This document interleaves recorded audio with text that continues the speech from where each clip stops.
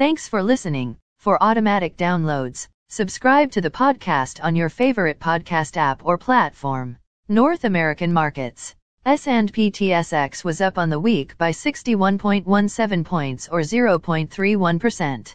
Dow Jones Industrial Average was up on the week by 277.86 points or 0.84%. Nasdaq was down on the week by 260.56 points or minus 2.32%. The S&P 500 was down on the week by 7.54 points or minus 0.20%. VIX Futures was down on the week by 1.08 points or minus 4.38%. Overseas markets. The Nikkei 225 in Japan was down on the week by 1,291.87 points or minus 4.69%. The China CSI 300 was down on the week by 126.01 points or minus 3.19%.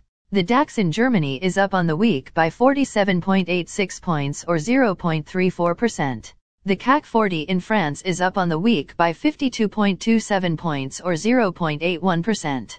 The FTSE 100 in London is up on the week by 140.89 points or 1.92%.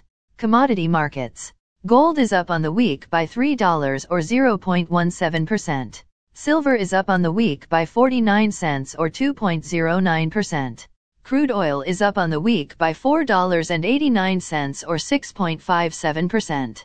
Copper is up on the week by $377.23 or 10,006.1%.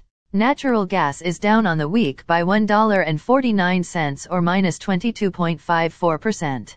Corn is up on the week by 1 cent or 2.03%. Soybeans are down on the week by 2 cents and a quarter or minus 0.32%. Wheat is up on the week by 7 cents or 2.99%. The Canadian dollar is up on the week by 1.03 basis points or 0.75%. Highlights of this week's news.